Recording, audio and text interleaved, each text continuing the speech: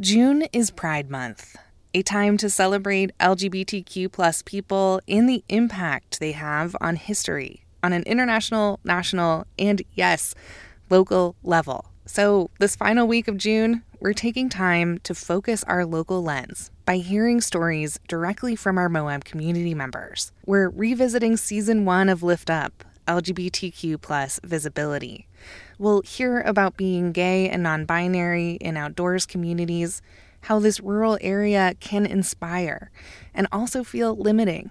And we'll hear about protecting and celebrating queer joy in our community. And just a brief reminder on context, this first season of Lift Up was produced in 2021, shortly after a homicide of a local queer couple rocked our community. In fact, this is the whole reason we have this program. We recognized that this radio station plays a role in deepening understanding and empathy within our community. Some of our interviewees mention this tragedy in their pieces. Okay, here's Ginger Cyan with an introduction to this episode. Sylvia was born and raised in Moab, but left when she was 18 to pursue a college degree at the base of the Wasatch Mountains in Utah County. Later, she found herself in the dry north coast of Peru digging up bones, which somehow landed her in the rainy north coast of Spain teaching English. About 5 years ago, she returned to the desert where her essence, soul, DNA feels at home.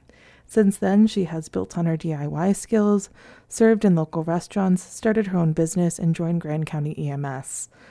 She spends her time with family and loved ones and occasionally wanders the desert, wondering how to chase the horizon and put down roots at the same time. Matthew was born in the Utah Valley to Caribbean parents. As an undergrad, he co-chaired his university's Queer Student Association, and his capstone project involved archiving queer history in literature, philosophy, and films. His work has been published in various places, including Peculiar, the first queer literary journal in Utah.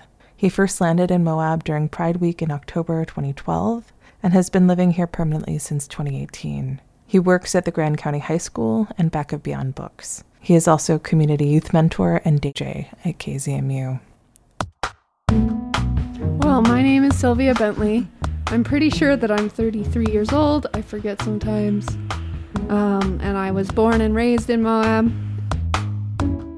My name is Matthew A. Jonassaint. I am 33 years old and I've been living in Moab since 2018.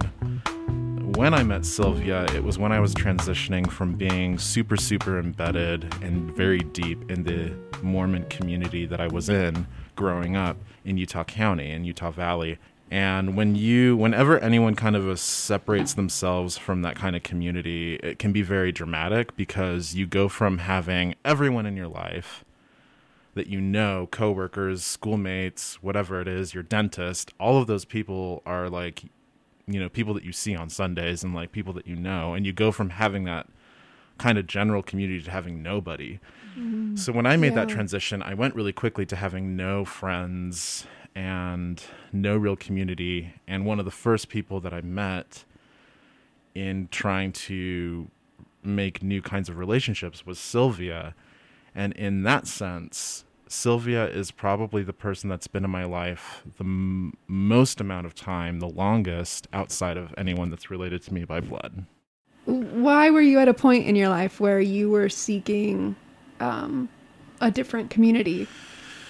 It's such a complicated answer. One of the things that makes my Mormon exit, quote unquote, narrative a little bit different from others is that my family and my parents actually left the Mormon church years before I did.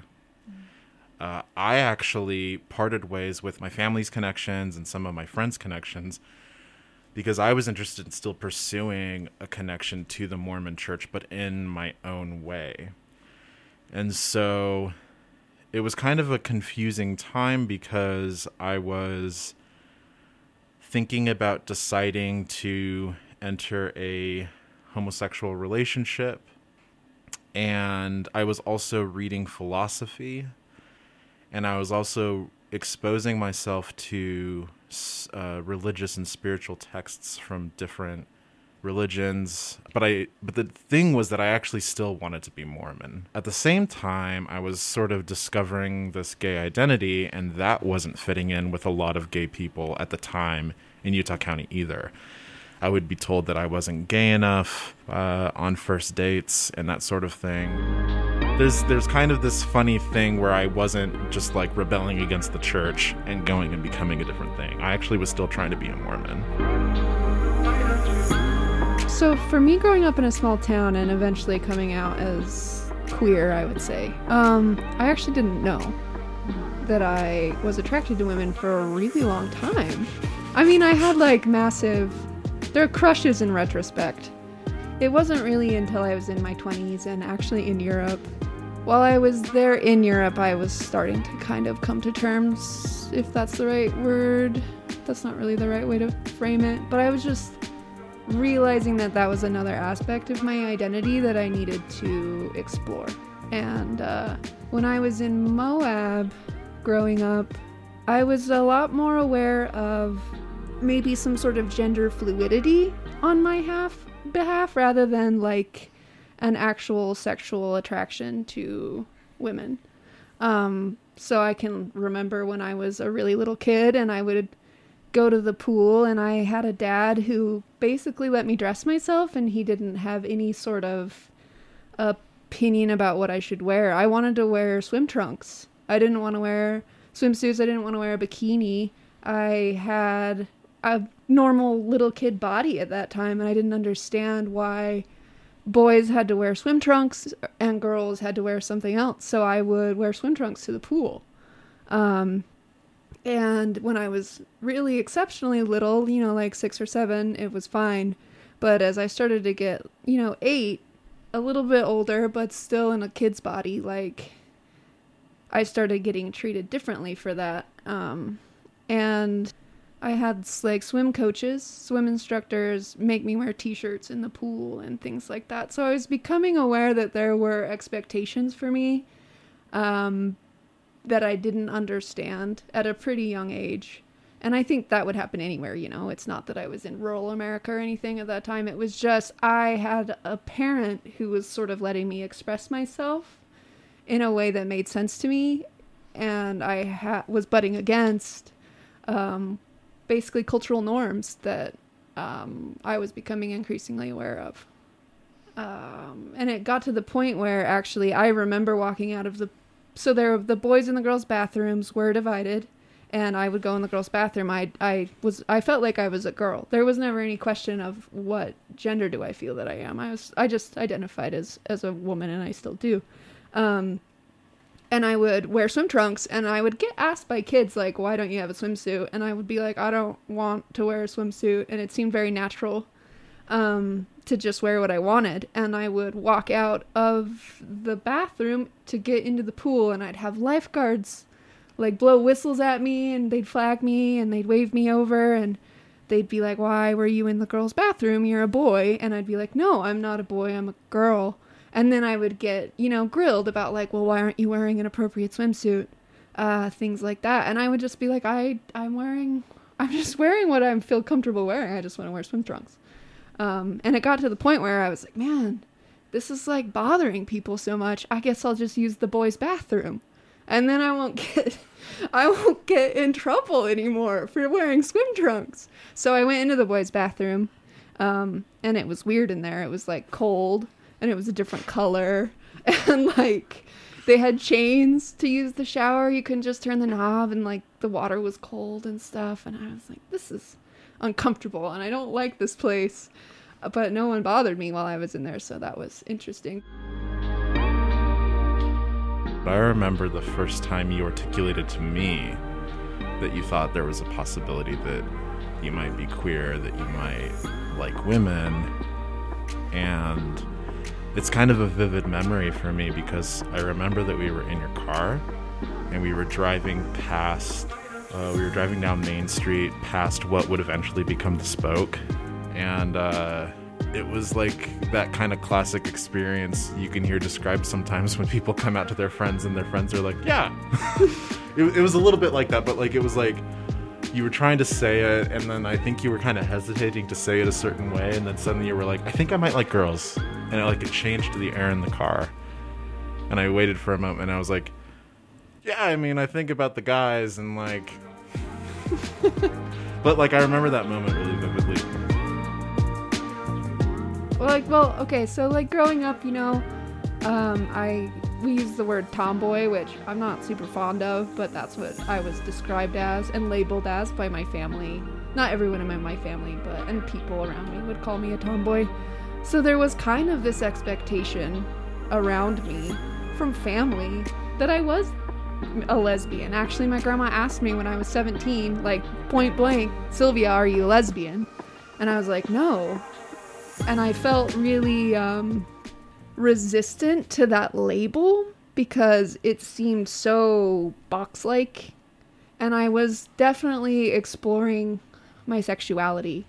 And I was also exploring my gender identity, which those are different things. And I think for me, I was much more hung up on questions of gender rather than questions of sexuality. So the lesbian thing was kind of abrasive, I would say. Not that there's anything, not that there's any shame in that label at all, but it just didn't feel right for me. So I was kind of resistant to coming out at all because I felt like I had been predefined based on some preferences that I had, that I also had a sexual identity that was attraction to women. And I was struggling with that. So it took me quite a while in my mid-20s before I actually wanted to kind of own up to that a little bit. The closest I got to like a coming out experience with my father, for whom my decision was a very dramatic thing. It was a super severe and awful thing.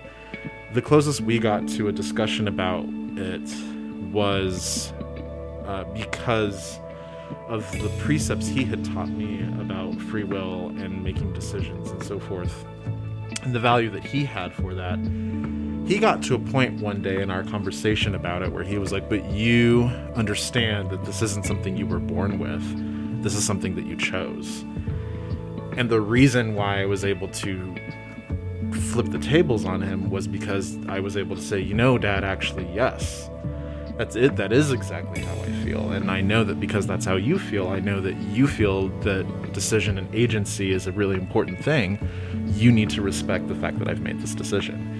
And from that day forward, he actually didn't bring it up ever again. It became a thing that we kind of had plowed over. And so that's the only reason I was able to even like reach that bridge with my dad, is because it was kind of like a reversal of the same kind of argument he was thinking he would use against me. And then I was like, actually, it turns out that that's exactly my argument. Oh dear.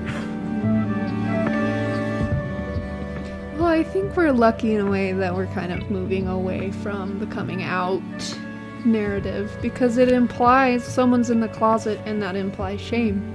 100%. And so the fact that we don't have to have that narrative necessarily, I think is great, because it means, one, I think we're seeing in media now, like so many queer or gay or characters that don't have a coming out story. They just are. Yeah. And I think that's great that character can exist as queer with no major origin story, because then that means like you can have a queer friend or a queer son or a queer daughter or queer uncle or and they just are, and you don't have to question if they were born that way or if they chose that or anything like that. They can just be that. Mm-hmm. And you can ask them about their experience, but it doesn't have to be like a traumatic birth the way I think maybe it had to be for the people that came before us.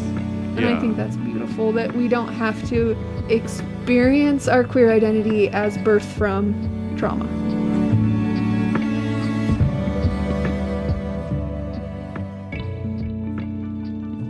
We just heard a piece from Season 1 of Lift Up, LGBTQ plus Visibility. That interview was conducted by Jonassaint and was edited by Sarah Mead. We'll be revisiting all of Season 1 this week in the newscast, but you can find episodes right now at kzmu.org under the Special Projects tab. There, you'll also find Season 2 of Lift Up, which is ongoing. Thanks for listening.